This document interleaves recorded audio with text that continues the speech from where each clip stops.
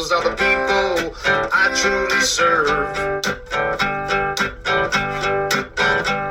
The root of all our evil, it begins with the Federal Reserve.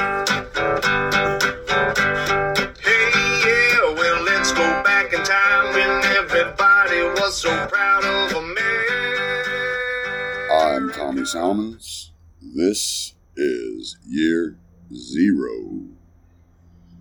Today, I have the pleasure of introducing many of you to Drew of the Clean Libertarian podcast. Drew is a recovering addict. We talk a lot about his addiction and the things he went through and get really into the philosophy of being clean and just living a healthier life. And we both share some stories and get pretty vulnerable here. But I think there's a lot in this that you'll really appreciate. As always, RyanBunting.com for all of your graphic design needs. That's RyanBunting.com.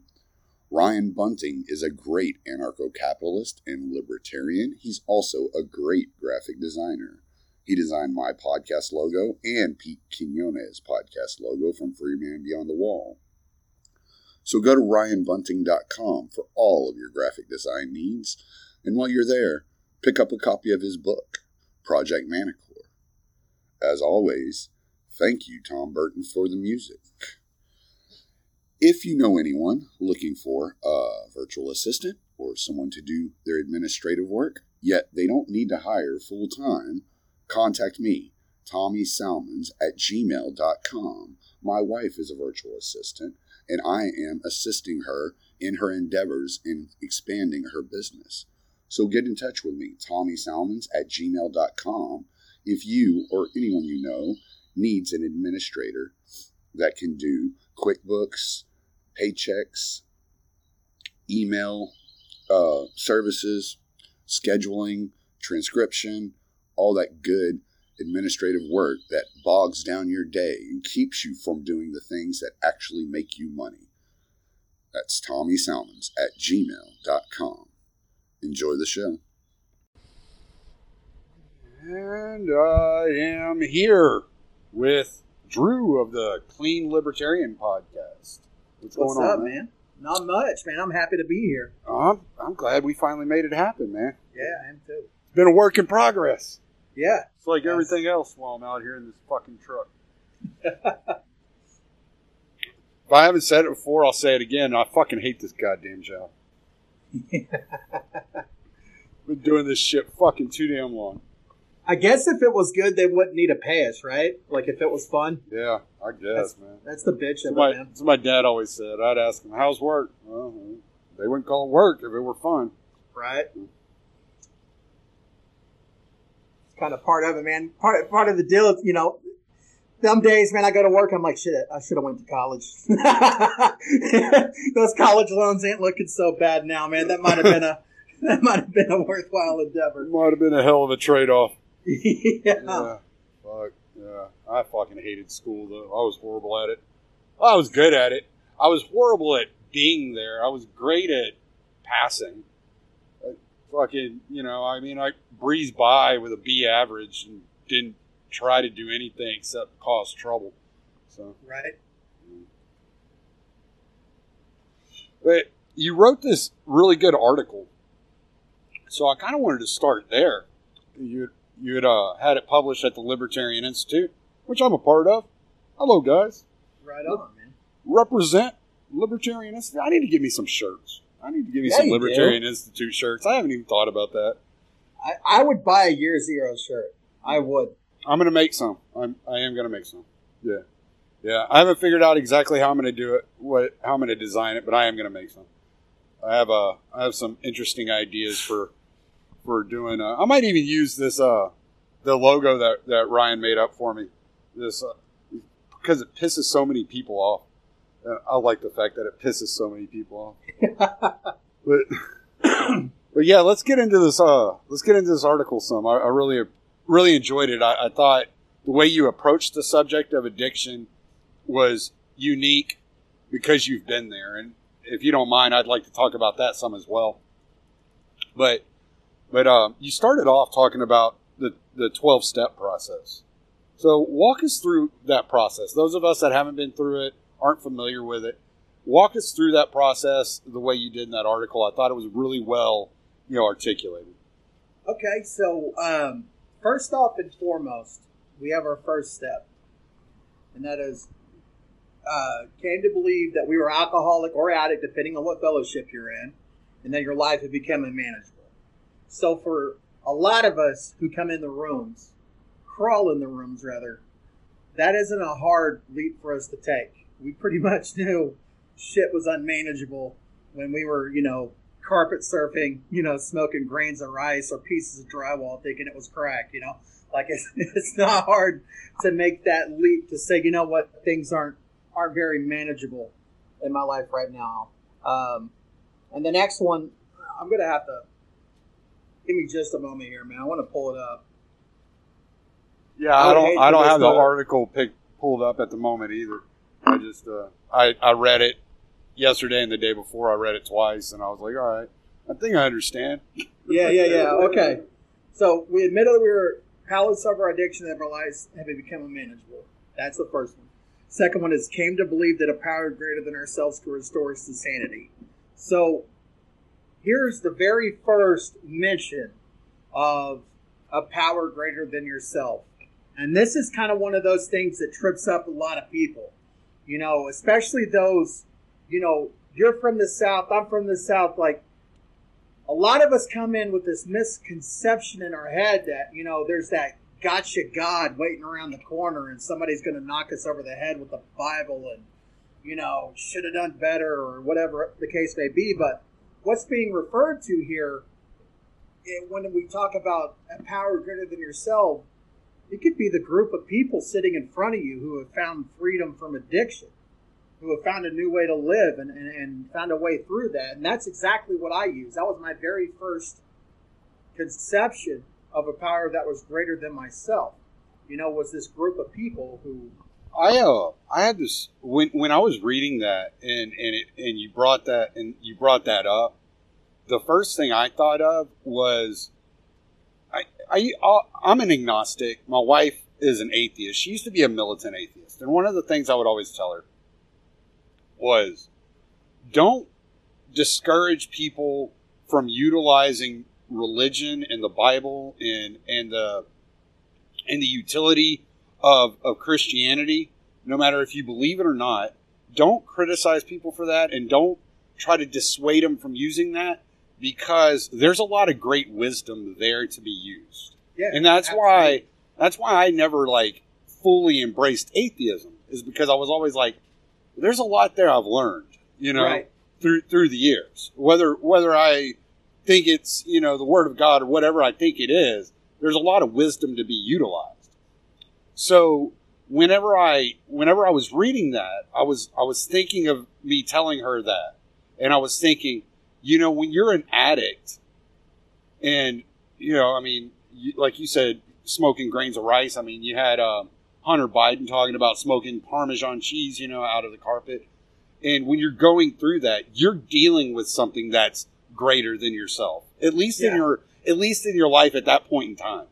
So you need something bigger than just your willpower to overcome it. You already know, like you said, by the time you enter that door, you already know I'm helpless to this cause. I can't do that alone. So you're already looking for a power greater than the power you're fighting. So it's got to be greater than yourself. They call it being beyond human aid, and that when it comes to 12-step fellowships, there's spiritual, not religious programs. And they kind of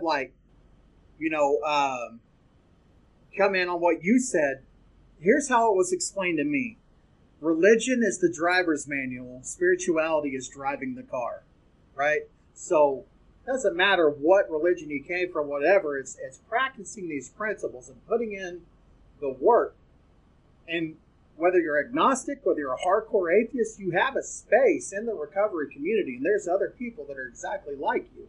The beauty of it is that whether you call your God Jesus or Buddha or whatever the case may be, it never comes into play in a meeting at no point in time.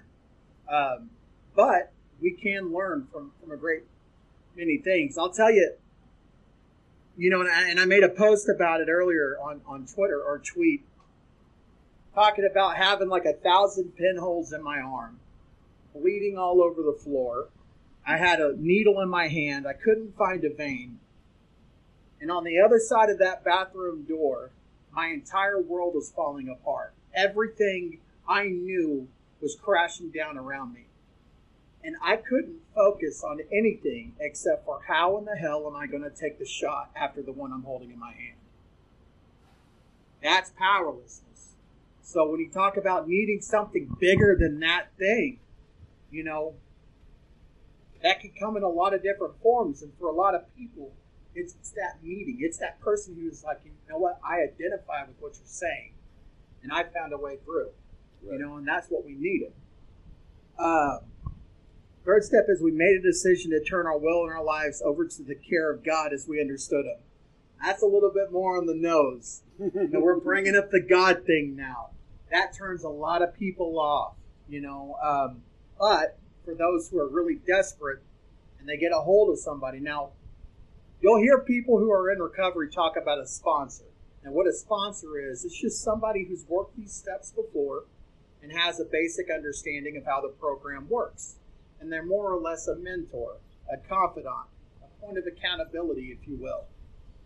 And if you get a sponsor and you talk to them about your reservation or your hesitancy to talk about the God thing, if you have a hesitancy, they'll explain to you exactly like I did in the second step, which is you can rely on the group.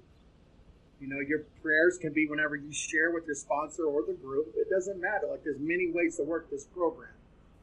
But in making a decision to turn my will and life over, I'm not actually doing anything just quite yet. I'm just acknowledging that, you know what? It looks like it can work for you. It looks like it did work for you. It might be able to work for me. And so now I'm taking that next step to work through this process with you. Am I going too slow? Do I need to speed this up a little bit? I don't want to bore your audience. No, man. Going back to what I was saying a while ago about how this is bigger than you. One of the things that popped in my head, Machine Head. I don't know. Do you listen to metal at all? Yeah, a little bit. Yeah, Machine Head had a song called "I'm Your God Now," and it was about addiction. Yeah, I see, man. Like that. Yeah. That's on the nose. Yeah. That's on the nose because, I can't tell you the point that it happened. I started out as a weekend warrior. I started out having fun, and it was a lot of fun until it wasn't. And I can't pinpoint that, But I could tell you that what happened, what started out as a hobby became a career. You know what I mean? Yeah. And that career became a prison. There's a lyric. I think it's in the song "Ghost Along the Mississippi" by Down. And he said, how did he say it? It was started off as a hobby, became 10 or 12 or more. And he's talking about, because Phil Anselmo, who was the lead singer of Pantera, is the lead singer of Down. He had a heroin addiction for a long time. And Ghost Along the Mississippi is about that. And I mean, and he's written a lot of songs about that. I'll send you some of the songs here in a little bit. He's got a great, really kind of bluesy, soulful song called "Learn from This Mistake." Oh man, it's powerful. There's something about, I love music, and I especially love music of people who you can tell they've been there and they've done that. Mm-hmm. I dig stuff like that. There's this guy, he goes by Pat the Bunny, and he's got this song, and he says, "I want something more than apology to say when I look the world in the eye." Dude, there's something about that resonates so big with me. It's just like the guilt, the shame, Like when we come into the rooms, we're not coming in as somebody who, oh, we slipped up one time. Now maybe you got a nudge from a judge and that's the case. I don't know. But I know for me, I came crawling in. I had nothing. Nothing. I couldn't even come. Mama didn't even invite me over for Christmas anymore, man. Like it was over for me, you know? Yeah.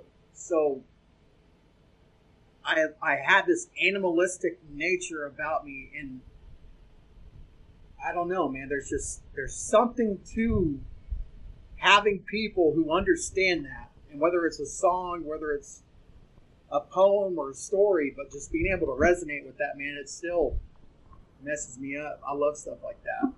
Yeah. All right. Anyway, roll through these steps, man. I'm sorry. Okay, you're good. Okay, so I'm going to try to go a little bit quicker. Okay, so 4 is you make a searching and fearless moral inventory. What that means is you, whether you know it or not, you have a lot of resentments when you come in. You got a lot of stuff that you've done to other people and they've done to you. And what we do is we put this shit on paper. We write it down, you know? And writing it down, we go to step 5. Step 5 is we admit it to God, to ourselves, and another human being, the exact nature of our wrongs. That means you take your list you made in 4, you show it in 5, and you have some feedback. Okay? This helps you understand that a lot of the things that were driving you wasn't the drugs. It was never the substances themselves. It was the underlying shit. The fact that you did not have the coping mechanisms to deal with life. You know, that's that kind of like aha moment for a lot of people. Now, 6, 7, 8, and 9, you're pretty much saying, you're making an acknowledgement, you know, to your sponsor, but then you're also asking God to help. In writing that list out in 8 and 9, this is what a lot of newcomers do. They'll come in and they'll look at 8 and 9, which says, you know, we made a list of all persons we'd harm, became willing to make amends to them all. 9 is we made direct amends to such people wherever possible, except when to do so would injure them or others. They see that and they think, oh man, I could just go out and apologize to people. Man, not knowing that we spent years and years and years saying, I'm sorry, time and again. When I came in the rooms, man, one of the first things I did after I saw that step, I called up an old dealer of mine. I kicked in his door. You know, I kicked in his door and I was like, hey, man, I'm sorry I did that. He's like, man, you're a fucking asshole. Don't ever call me again. You know? And so the reason that it didn't work out the way that I thought that it would, but my sponsor was like, I didn't tell you to do that. He's like, you know, take a step back. You know, this is how we do it. We work these steps in order.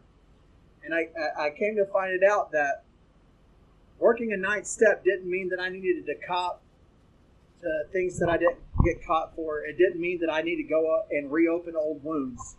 It just means that I need to start working on living amends where they're applicable, and then also paying back people that I owed if I owed them.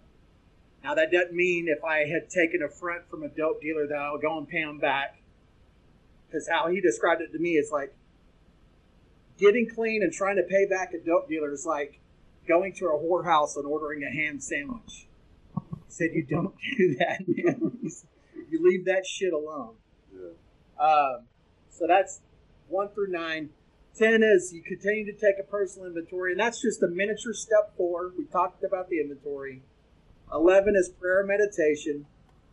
And the most important step of them all, in my opinion, is number 12. And that means, in number 12, having had a spiritual awakening as a result of these steps, we practice these principles in all our affairs and carry the message to the still suffering addict. That means that my job now is to show other people how this thing works.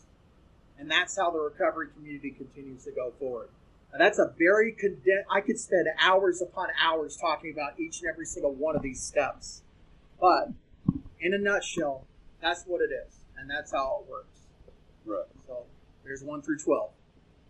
Okay, and so when you took on this project to write this, because this was not a short article, I imagine with your schedule it took you quite a while to really verbalize this. What did you think your goal in mind was? Were you trying to put the average person in the mind of an addict or into the life of recovery? How did you want people to respond to this? This was when I first got introduced to libertarianism. I went about it the same way most people do. Started joining Facebook groups and, this and that and dabbling. And when I was very brand new, someone asked the question in one of these groups, in the Libertarian Society, what happens to the drug addicts? And somebody said Darwinism. And I was so offended by that. I didn't voice it, but that was like a gut shot, And it dawned on me that not a lot of people in the libertarian community realize that the 12-step recovery fellowship is the free market solution to drug addiction. It isn't connected to the state. They don't take any taxpayer dollars at all, zero funding from anybody but themselves. And they are organic in nature. It is peak charity.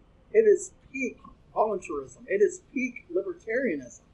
Here's a program that is teaching people who have stole and done bad things, to make ends meet or whatever, to use, to take personal accountability, to understand that they have agency, and to do well for themselves, to not rely on other people, to become a productive member of society. So that was kind of like my mindset, is like, how do I really lay out the case for the 12-step recovery process and display it to the Liberty community? And that was kind of the goal of it. Okay, yeah, and I thought you did a good job on that in the beginning of the article. Like, I could see where you were going with it. You also, I think, there are libertarians, and I don't consider myself a libertarian, though I work with the Institute and with Scott and Pete and all those guys, and I love those guys. When I'm talking to them, I'll call myself a libertarian because they know what I mean, right? But when I'm talking to old Normie on Twitter, I don't call myself a libertarian. If they call me that, I'm not going to be like, oh, I'm not a libertarian, I'm an agorist, but, at the same time, I just don't, because of what it insinuates in so many ways. Most people that you run into on these groups are new, young libertarians. That's where, I might have run across that comment, see somebody say that, and kind of chuckle and be like, he's trying to poke at people. He's trying to, be an edgelord or whatever, and just be like, oh yeah, that's who this guy is, right? Right. Yet there is a certain amount of truth to it. You know what I'm saying? And whereas the 12-step program absolutely could and probably would exist in a libertarian society, there's no reason it wouldn't. We all know the stories of the people that had no desire to get clean or had no desire to stay clean. Okay? I have relatives, for instance, that are like that. They clean up, detox, they're clean for a year, 6 months, a year, 2 years, and then they're right back in it. They destroyed their entire lives, every relationship they've had, and it's so whenever I hear somebody say Darwinism, I think they're probably talking about those people, those people that you would have to violently coerce to get them to stay clean forever, Right. And we're just not into that. So I think if I could be a little nuanced, there's place in a libertarian society for both perspectives. I guess so. I guess so. I'm not under any kind of delusion that if we end the war on drugs, that deaths will stop happening. They're going to happen, man. It's just people have been getting messed up at least on opiates since 5000 BC.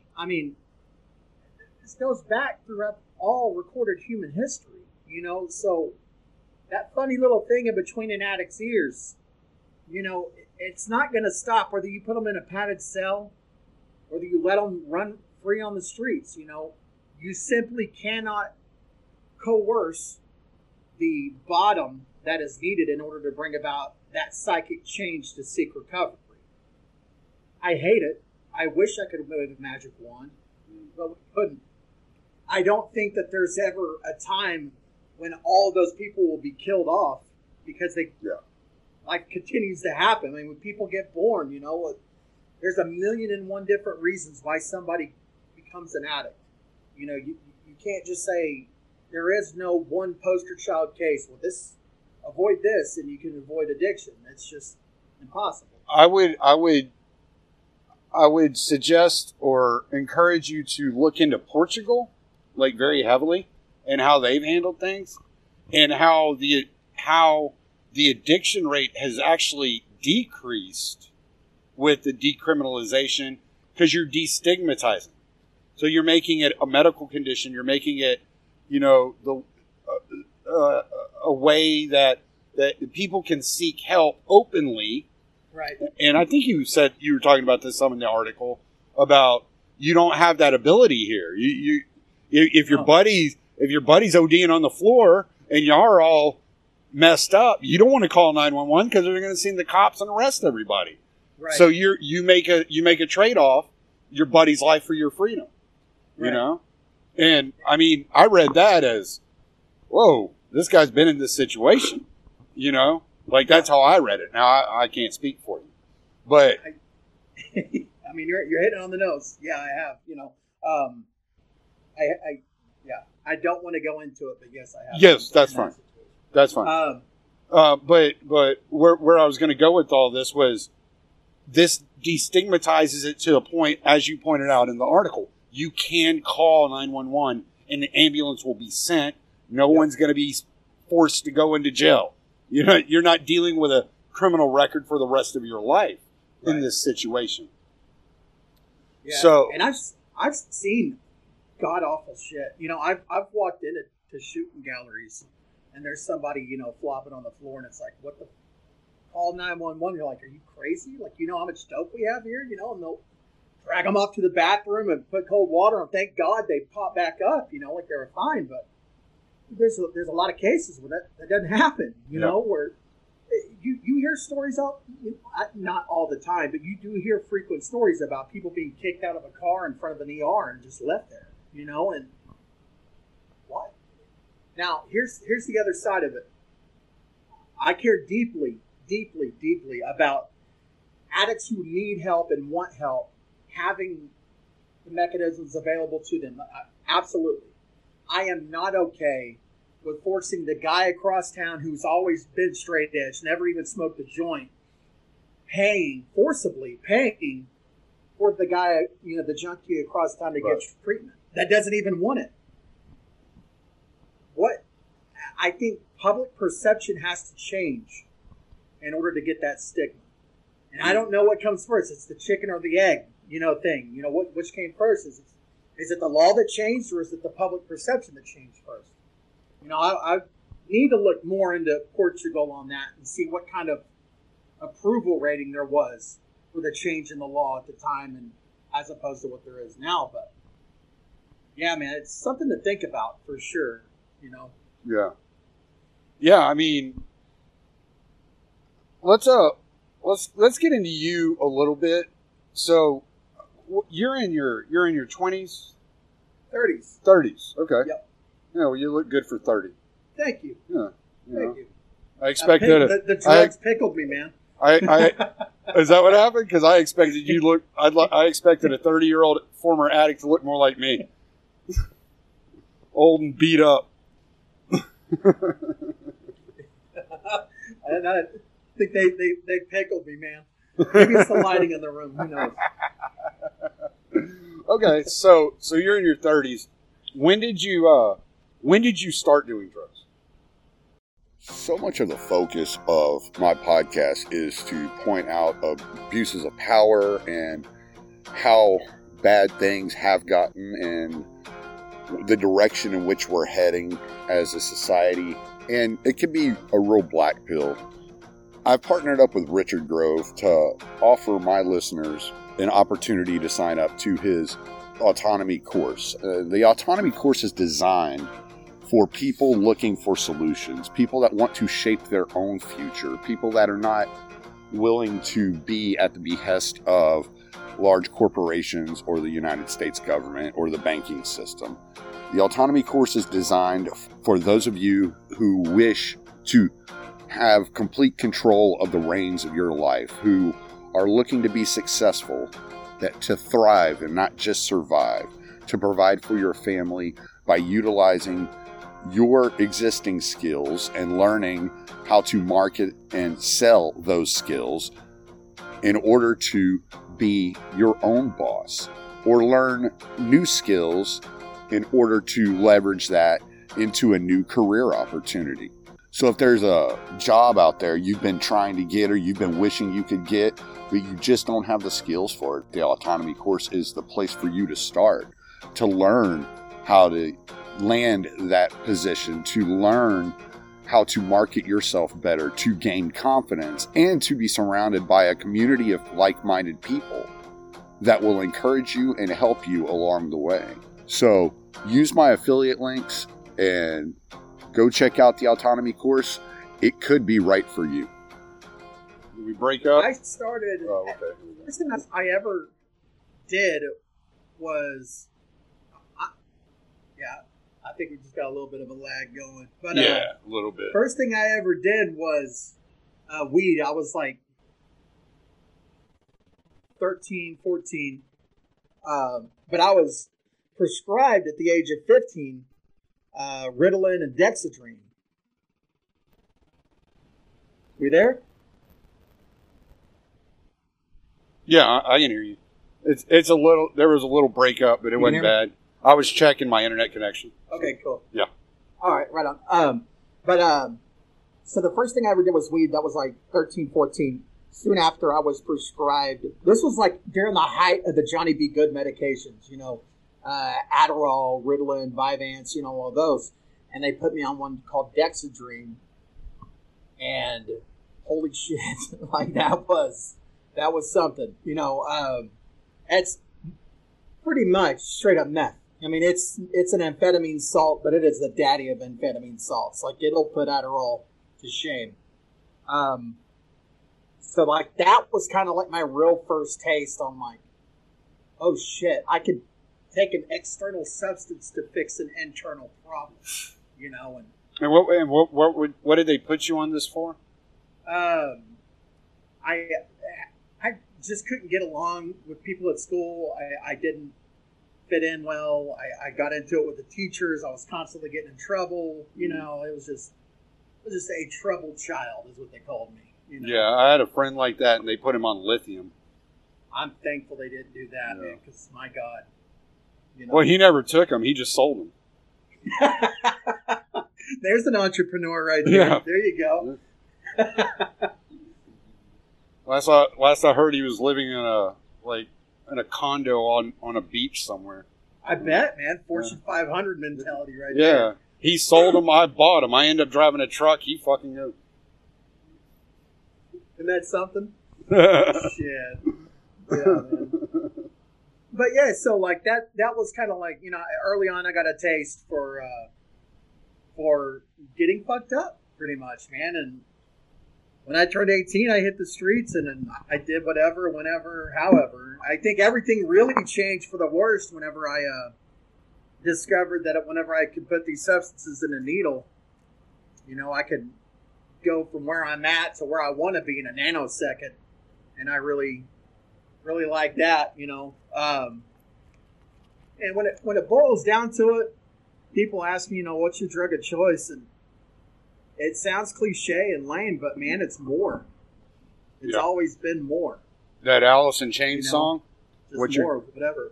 That Alice in Chains song, what's your drug of choice? Well, what have you got? I don't go broke, but I do it a lot. Like, whatever. Like, just give it to me. Yep. Yeah. Yep. So. Straight up, man. Yeah. Yeah, and I mean, I don't... in Oklahoma, which you grew up there, right? Yep. So y'all probably saw a lot of meth. Oh God, yeah. Yeah, that's what Louisiana, Texas, we dealt with a lot of meth too. I never did it, but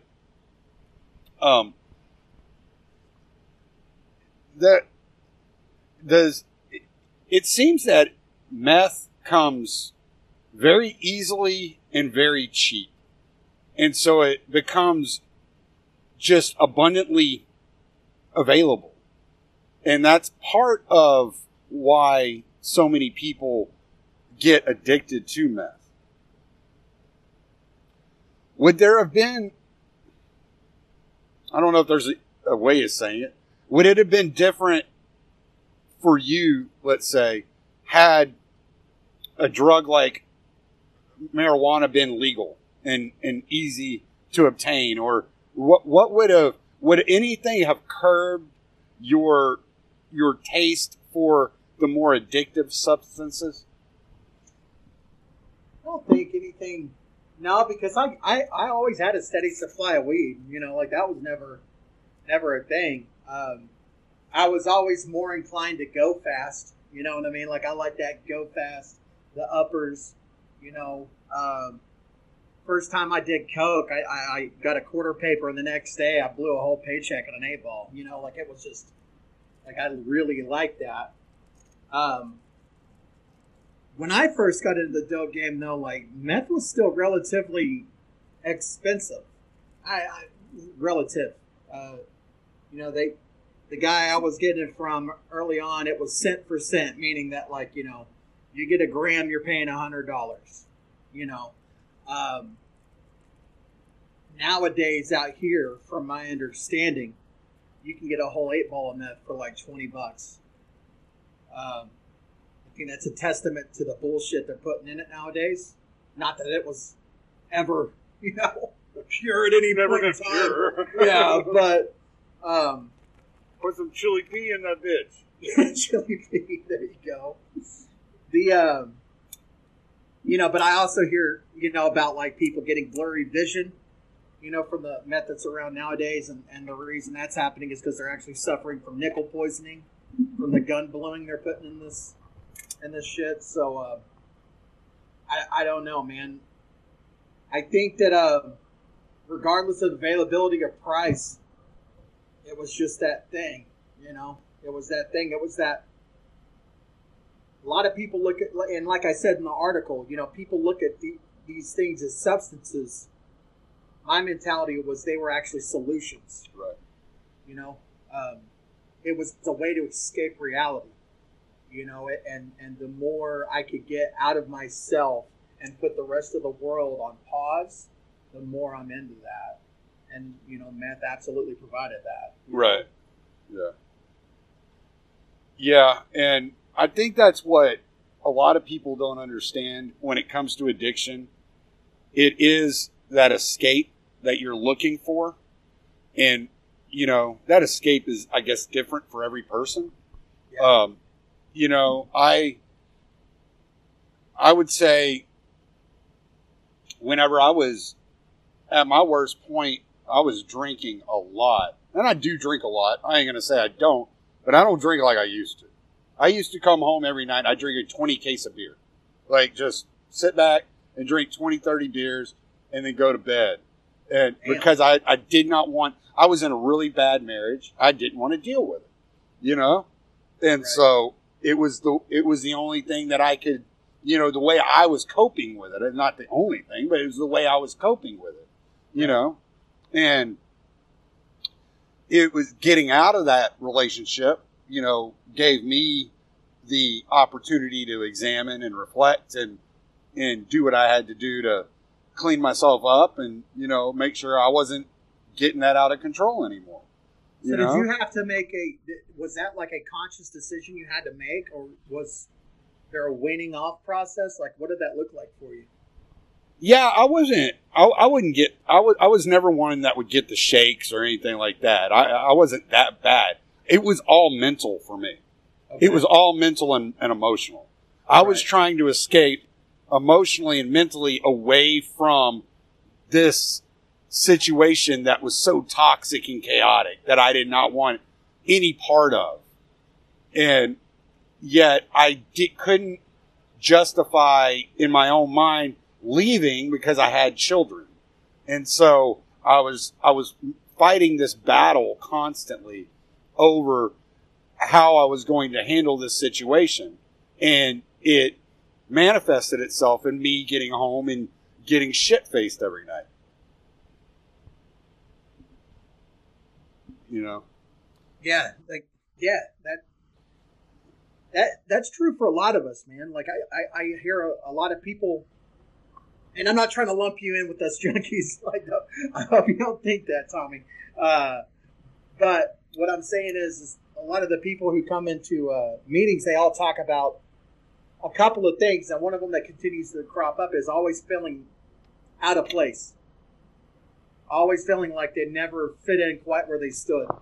And a lot of that could be something to our environments, you know, being in a bad relationship, being in an unhealthy household. Like, you know, that could come in a lot of different forms. But and I don't know how you fix that, right? I don't know how you get ahead of that. Like, beyond, you know, really putting healthy, solid households as a desirable trait in our society, you know. That's about the only way. But here's the other thing, Tommy's like, there's a lot of people who get addicted. They came from great households. They had a wonderful childhood. Like, you know, there's no telling. But well, and sometimes, I mean, I've known guys. Some of the smartest people I've ever known were addicts, and the reason was they were bored. Life was boring. Yeah, it was easy for them. Right. It offered no challenges. You know, they looked around and everybody was stupider than they were. Right. You know? Like, you know, it's a miracle like somebody like a Michael Malice is as brilliant as he is, that didn't happen to him. Right. You know, he found another addiction though. which is, you know, his reading and all that culture that he's into and this, that, and the other. But you gotta fill that gap with something. You have to make your life interesting in some way. Right. And calm those monsters within your head, you know, whatever it is, you have to find a way to do it. Some people find different ways to do it.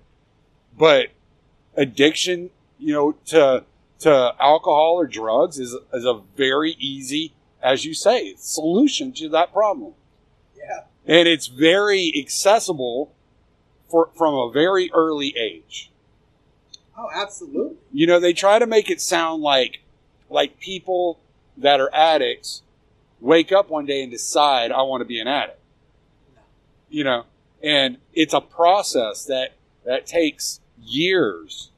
Yeah. And, you know, I get frustrated whenever I know somebody that has potential and they clean up and they start doing good, and then they fall right back into it. To me, I find that really extremely frustrating. Because I'm like, you're better than this. You can do better. Like, you have that ability. You showed us for 6 months. You showed us for a year. You showed yourself. You proved to yourself that you're worth more than that life. But they keep getting sucked back in. Do you have any idea how that continues to occur to some people? There's a lot of things. One of the main reasons is addicts have this tendency to romanticize what it was like, right? When we clean up, we have a very profound recollection of the darkness that we felt and the reason we wanted to get clean. But the longer we stay clean, it's almost like we romanticize how good it was and forget how bad it was. And another, like, so I'm of the garden variety addict that, like, I cannot do anything.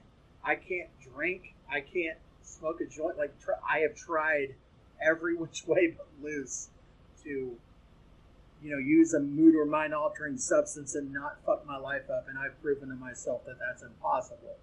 So the trap that I could easily fall into, being of that variety, is hanging around people who are able to go drink, or have a beer and take a shot, and that's the only shot they're going to do for the night, or they're only going to drink 2 beers and that's it. And I'll think, well, shit, man, I just wasn't hanging around the right people, and I'll get a beer, and before I know it, man, I'm buying Coke that night, and we're off to the races. So it's a constant, every single day process for me is kind of, and it's not a victim thing. I'm not a victim. It's not like, oh, woe is me, I'm an addict. No, it's just like, hey, like I have to, it's almost like a dietary restriction almost, like there's a certain way that I need to live my life, remind myself of that daily and move forward. One of the things that helps me prevent myself from falling into that forgetfulness is doing the work that I do with the podcast and writing about recovery and talking to other people about recovery. Is keeping that idea that at the forefront of my mind, like, look, this is who you are, this is where you're at. And I've found comfort in that. But I've been that guy that you talked about. Like, I had 7.5 years clean a couple years ago, man. I got married, and on my honeymoon, I got drunk. And I came back from the honeymoon a different person than I went as.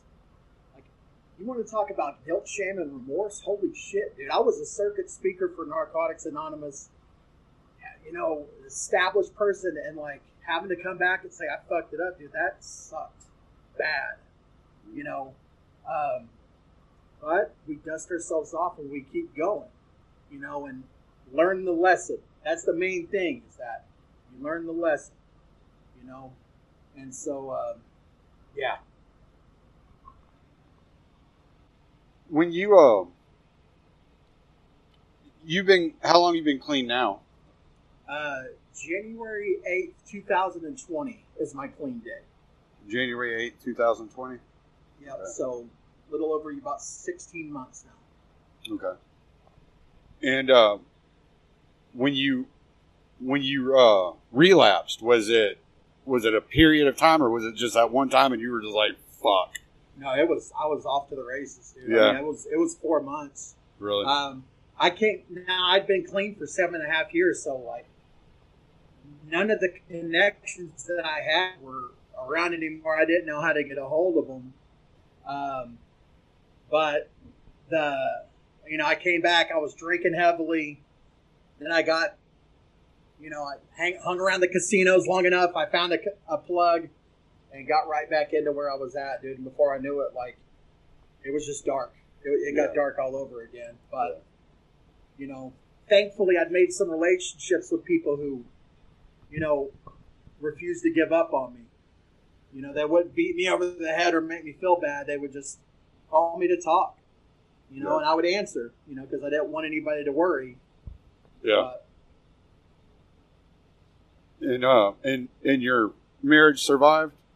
It did. Let me tell you, man, I married a warrior. This woman is tough as nails. She scares me. But that's kind of one of the things that kind of, mixed me up, is because I've always been one to gravitate towards toxic relationships. And my wife is actually not toxic. She's a very healthy, well-adjusted woman. And through compassion and patience, she's kind of showed me, like, hey, look, this is how this works. We're honest with each other. I'm not going to give up on you. When we said I do, that was for life. That wasn't just in that moment. And I'm grateful. Yeah. Real grateful. Yeah, no doubt. That's good. I think, as you said, as we were talking earlier, you need something bigger than the addiction. And that love, that compassion can really root you. And yeah. And I tried, whenever I left my last wife, not my last wife, I'm married again to a much better, more sensible person. We won't get into all that. But that's awesome. But she's my wife's a nut job. She grew up in South Africa, she was walking down the streets and got mugged, and she turned around and mugged her mugger. She ain't playing. I don't fuck with this woman. Man. I do not fuck with this woman. She gets mad at me, I'll walk away. I'm like, I don't want no part of this shit. Yeah, she's from hoods that we've never even heard of. Right. That's a different world over there, bro. Yeah. That's a different world. Yeah, no shit, man. I lived in Houston. I've been to almost every major city in the United States. I went to South Africa. I was there for 2 weeks. I pulled my knife 3 times in South Africa. Never had to pull my knife once in America. Never once. God, dude. Yeah. Fuck that. Yeah, it was crazy, but it's beautiful. It's gorgeous over there. Yeah. Like, yeah. So just take a knife. That's trade-offs. I brought it. I didn't know I wasn't supposed to. Yeah. Yeah. So, but whatever. Hey, man. Figure I have it. I might as well carry it. You damn straight. So, yeah. If I would have had a gun, I would have pulled it. In some of the situations. but yeah. So. Getting out, I try to reflect on that period of getting out of that relationship, getting out of that toxic relationship. And sometimes I'm like, it just feels like a completely different person. It was so long ago for me that it's like, I don't even remember like what it felt like really to be there. You know, yeah. I can verbalize it. I can tell you what was going on, but to actually like put myself in that position again, I can't do that. I don't even know how I would even go about that. And that's when I started driving over the road. And because I had always driven locally prior. Well, I had a semi-local job at the time. I would go out of town once a week, which wasn't really that bad. But I went over the road, and all I knew to do, because growing up, I always buried myself in music and in poetry to deal with things that were happening, which was a lot of silence, a lot of time alone. And I found myself back writing short stories, writing poetry, and driving 11 hours a day in complete and total silence. Not talking to people for weeks at a time, just driving in complete silence. And I eventually met my wife over Facebook during this period. But it was never intended to be a relationship. It was just somebody, she had been through some really hard relationships. I had been through a really hard relationship. It was just somebody I could bullshit with and laugh with and kind of relate to. And it just kind of evolved naturally. But that being said, I don't think I could figure out that mentality that I was in where I would want to get drunk every night. You know, like there are nights where I want to have like 2 beers, 3 beers after work and be like, all right, I'm fucking done. Or I get home after a week of being on the road and my wife and I just sit around and we drink a case of beer and just bullshit all weekend. You know, that's all we do. She buys herself a case and I buy myself a case and we sit outside by the chickens and we drink beer and we laugh and joke and just have a good time being together, you know? But to put myself back in that situation where I'm trying to kill something with, you know, the alcohol, that just doesn't resonate with my mindset anymore. Right. And so what I'm trying to figure out, like in this conversation, is that what that difference is there, and you don't have to get into any details, that's not what I'm asking, obviously. Is there something within you that lingers that you're still trying to figure out and trying to solve a problem that you've never been able to solve? So, I put it like this. A good day in recovery feels like I'm finally becoming a version of myself I always wanted to be. A bad day in recovery feels like I'm running away from a version of myself I was always meant to be. And that's kind of that thing. It's a shifting perspective. It depends on the day. Yeah. You know, you're talking about driving in silence.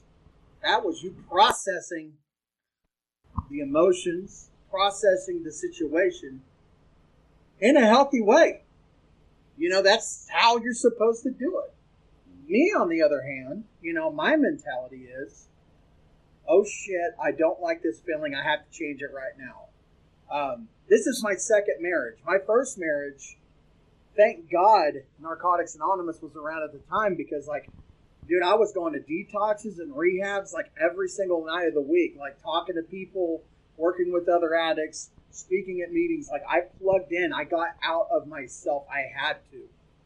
But that was a shining symbol, and in which I did good things with that time. You know, I didn't go out and use, but it was another version of me running away, right? Instead of processing and working through it. So it's a instant gratification. Yes. Yeah. Yes. Yeah. And I don't like how I feel right now. Let me change it. Hit that oh shit button. You know. So do you think that is the delayed gratification has been something over the years that has been going away, like in culture in general? So do you think that the culture is conditioning people to be addicts more so today than it was previously? I'm really glad you asked this because this is something I find myself thinking about quite a bit. And I actually do. I do think, maybe not by design, but it is absolutely a circumstance, or, you know, that is the cause, this is the effect, right? This is exactly what's happening right now with, my camera moved, sorry about that. Yeah, but, I saw that. That's cool. I thought it was pretty cool. I was like, whoa. Oh, shit. There's an earthquake in Oklahoma City again. Yeah, I just set up this little, my podcast studio. It's I got like loose wires and shit everywhere. Dude, I have to hook up for every podcast. You should say, yeah, I have a mixer between my feet right now, so it doesn't get too hot being on my dash. I got my mic in my hand. I got my laptop sitting on my lap, so the vent can blow on it and keep it cool. Like I plug it. It takes me 10 minutes to set up. I know exactly how long. That's awesome, man. So if I stop my truck 15 minutes before I have an appointment. I set up. I send the Zoom link, and I just wait. I'm like, all right. Okay, so here's an example how instant gratification has become something so commonplace in our society. Let's look at Amazon. Most people have a Prime membership. Okay, you'll look at something, and you'll see the same product from two different suppliers. One supplier isn't Prime. Let's say it's $14 for a widget. Well, that $14 and free shipping, it will take next week until you get your widget. But the Prime one is $17, and it'll be available for you tomorrow. I guarantee you that Prime one gets worn out. People buy that Prime one. They want it tomorrow. They want it now, you know? And you look at our society, everything's at the speed of light. I mean, we're connected more than ever before. So for that to bleed over into some of our other decisions in life, it's not hard to see where addictive personalities can kind of like run rampant with instant gratification. I'm sorry. I don't know if you're looking at addictive personalities running rampant, or if you're looking at a situation of nurture, right? So people are being taught to be addicted to that instant dopamine hit, that you're being trained to be an addict. Yeah, that's true. Well, especially with like social media being what it is, you know. Hey, we all like getting likes on our tweets. We all like, you know, people retweeting our stuff or commenting or whatever, getting a new follower. Like, that's why I like being in our group, because I'm finally getting likes. Oh, yeah, hey, look, somebody likes me. Same here, man. I'm like, oh shit, I'm a big deal, man. Yeah, Big six likes, I'm going viral. Remember that old commercial? 100 likes on my selfie. Yeah. You're going how to deal with fame because I got 10 likes on a tweet. Yeah, right. But I think it's actually, how do we deal with that though? Like, how do we approach that? Like, you would have to regress. Technology would have to go back, in order for us to reverse the effects of that. Think it puts a bigger and broader responsibility on parents to explain to their children the difference between reality and this conceptual reality that they're witnessing online. Yeah. And unfortunately, as social media has become more and more viable and more almost necessary in life in a lot of ways, it seems like parenting is not as hands-on. As technology has progressed, you can see that you have, they used to call the television back in the day, I don't know if you ever heard this, but they would call it the electronic babysitter. Because you could just sit your kid in front of it, let them watch Barney for the next hour, and you could go clean the house and do what you needed to do. Right. And so you didn't have to be so hands-on. And that free time, that technology has allowed parents to do the things that they need to do or want to do, or their hobbies or their desires, and that it is addicted. It has gotten the parents addicted to having this electronic babysitter that's always there for their child, and they're not teaching their child that this dopamine hit that they're experiencing isn't reality. This isn't real. This is some virtual world that you're experiencing, and that reality happens off screen, not on screen. Yeah, I mean, and they've even done studies of the human mind while watching movies, and your mind is reacting exactly the same way as it does whenever you're interacting in life. Wow. Yeah. So you have to be very careful about that distorted reality.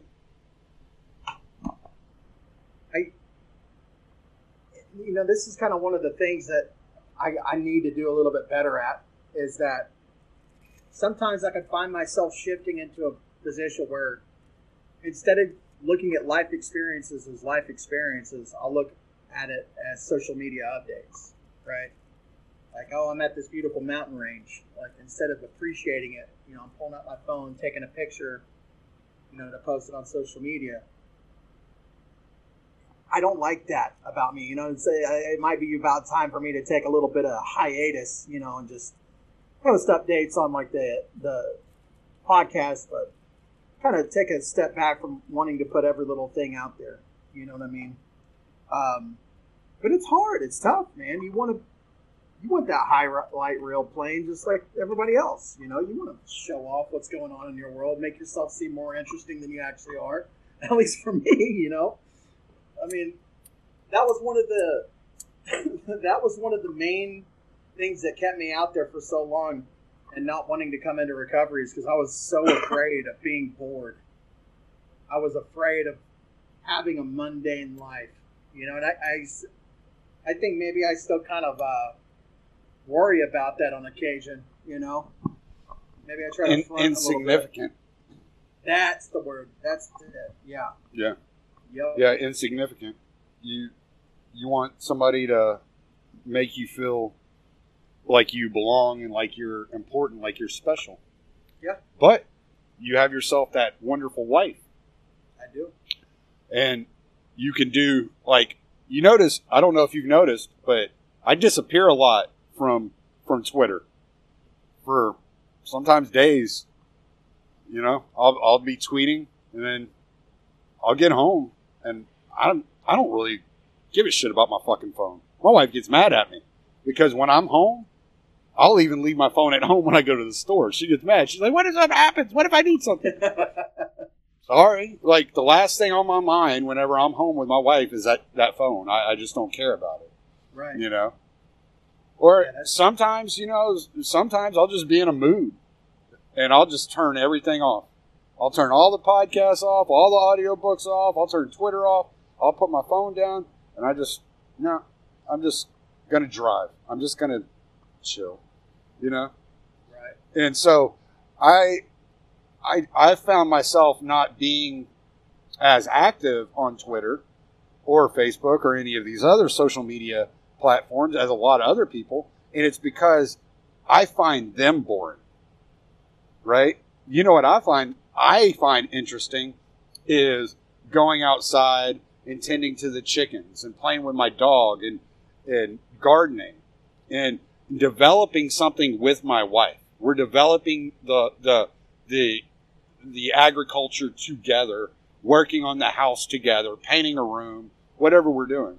And we're always, I think where a lot of people, and maybe this is something that you can utilize, but I think what a lot of people, once they get married, forget to do is to build with their spouse. And this is why the divorce rate is so high. A lot of people look at marriage as the end in and of itself. But marriage isn't an end. It's a beginning. It's a beginning to building a life. So what is that life that you, not necessarily you, but you and your wife want together? And my wife and I have sat down and talked about that. We've decided what we wanted. And so we consciously are working towards that. It's slower than we'd like, but we are consciously always talking about what the next step is and how to get to where we want to be. Because even though things pop up in our lives and we get distracted, we get frustrated, we fight like any other married couple, we have that foundation of this is where we're going and this is why we're doing this together. So all that other shit can be thrown by the wayside at the end of the day, because ultimately there's a goal in mind and we're both working together to reach the same destination. That's good stuff, man. I like that. Here's the thing, Tommy. So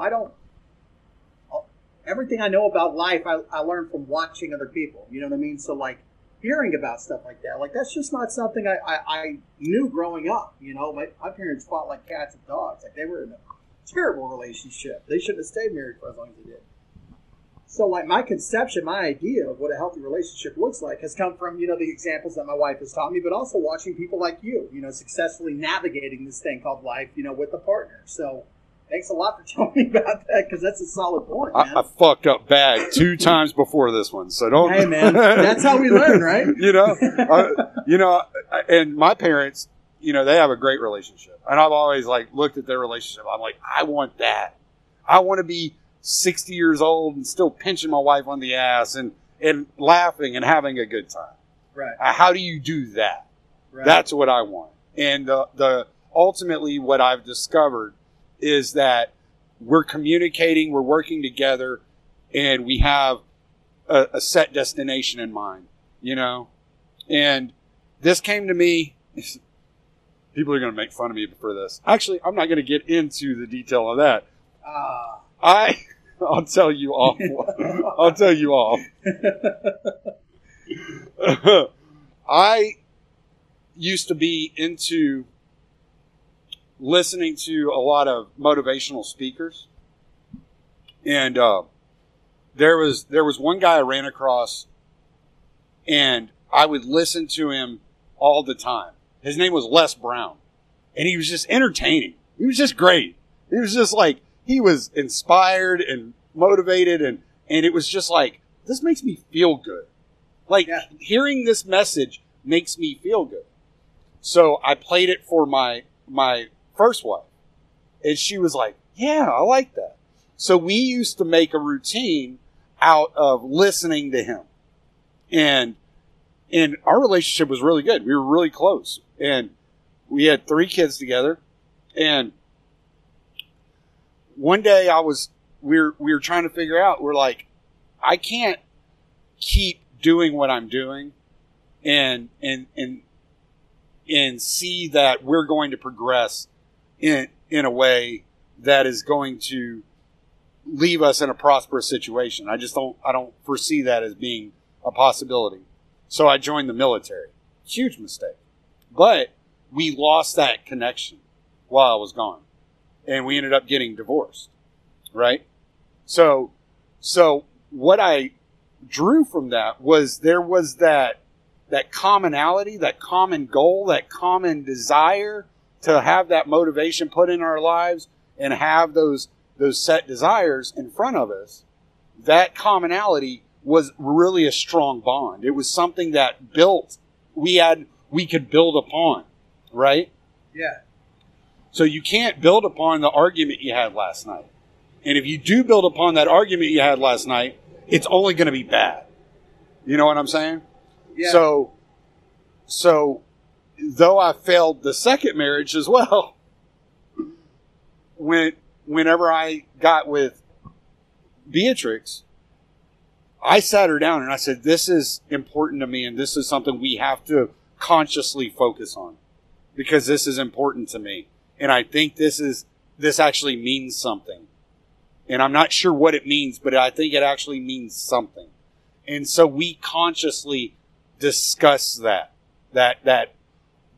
foundation as being we're working towards something together. And both of us, I mean, I get scatterbrained just like anybody else. So does she. But you always have that other person to anchor you and pull you back in and say, this is actually what we're doing here. So this is what we need to focus on. Yeah, you fucked up. I forgive you. Let's go on about our business. Yeah. You know? And so it's a team effort there. It's funny you mentioned that, man. When I relapsed, and I mean, Tommy, I was gone. Like, you know, I'm not I don't do well with that. I don't make it a spectacle. Like, I disappear, and my wife would send me that song. I can't remember the name of the song, and she's going to kill me for that whenever she listens to this, but the lyrics were, the house don't fall when the bones are good. You know, and she would send me that. She would say, you know, like, we have a solid foundation here. Just come home, you know, and that's still something that, like, it reverberates with me when you talk about that, you know, that foundation being solid, because it is, you know, we have a solid relationship, and, you know, no matter, you know, we just moved into a new house, we got this old house we're trying to remodel, and I mean, there's stresses and stuff like that, but at the end of the day, we still have each other, and we're working towards that same goal. But I'm glad that you verbalized that, because I can kind of run that through my head and focus on that a little bit more. But, yeah, good song. Wish I could remember the name of it. She's going to kill me. Please don't kill him. We love Drew. All right, man. Well, I think we've covered quite a bit here. And we've gotten pretty deep. Yeah, we have, man. You have anything you think we should cover before we get off here? Yeah, just one thing. If you're listening to this, if you're listening to this and you're struggling with addiction, or you're struggling with alcoholism, and you've been looking for a sign to quit, this is it. You can absolutely make it through the next 24 hours. All you need to do is just focus on where you're standing, and that's in today. Fuck yesterday and fuck tomorrow. They don't matter. If you need somebody to talk to, reach out to me. You can find me at clean_podcast or at LibertyDrew84. Like Tommy said, I'm the host of the Clean Libertarian podcast. There's quite a few stories of recovery on there. Find it, listen to it, see if you can't find some identification in that. But you are worth it, and you can make it through this, and I believe in you. And just in case somebody's listening that's not on Twitter, because as much as we think the whole world revolves around Twitter, it doesn't. It doesn't. You can also email me, and I'll make sure to get you in touch with Drew. And Awesome. My email is tommysalmons@gmail.com or tommy@libertarianinstitute.org. Either one of those, I'll get the email. So yeah, feel free to reach out. No one's judging you here. I think this was fairly vulnerable territory we tread into, and hopefully somebody hears this that needs to hear it, man. Absolutely. Plug everything you got to plug, Bubba. Just, I got a YouTube channel, Clean Libertarian Podcast. I think it's Clean Libertarian Podcast.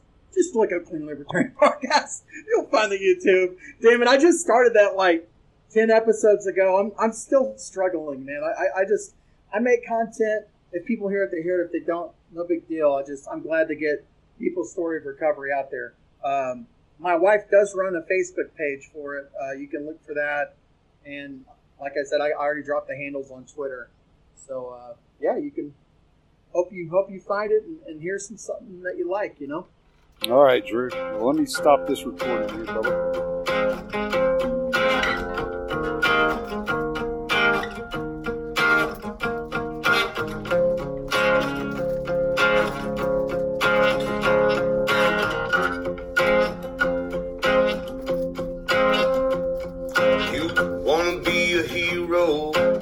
Said you're just a slave. All your good intentions took you to your grave. Your pride is how they killed you. With the flag you wave just like a fool. They promised you a mountain, gifted you a stone. They demanded that you throw it into your neighbor's home, and then seize all that they worked for and give it to the throne just like a tool. Well, as we all just stand in line and glorify new ways of being cruel, it seems to me humanity is not something that they're teaching us in school.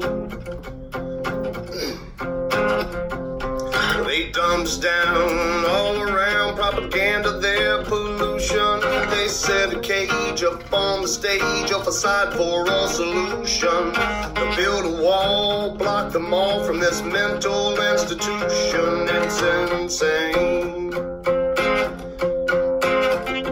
Now they're writing their own rule books and they're crossing all their T's. They're fashioning their people to all wear beggars' knees. If you want a clean drink of water, well, you must say pretty please. It's all a game. As we all just stand in line and justify these crimes done in our names, it seems to me authority and tyranny are both one and the same.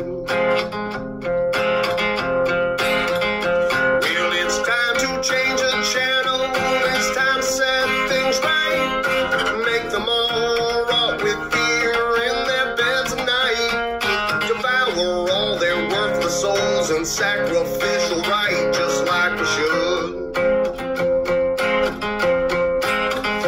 Cause this world needs a cleansing to burn away the shame and destroy all the remnants of those who are to blame. And we'll stack them up like cordwood, watch them sizzle on the flames for good. Well, as we all just stand in line waiting for some kind of Robin Hood, our liberty will never be until our right to freedom is understood.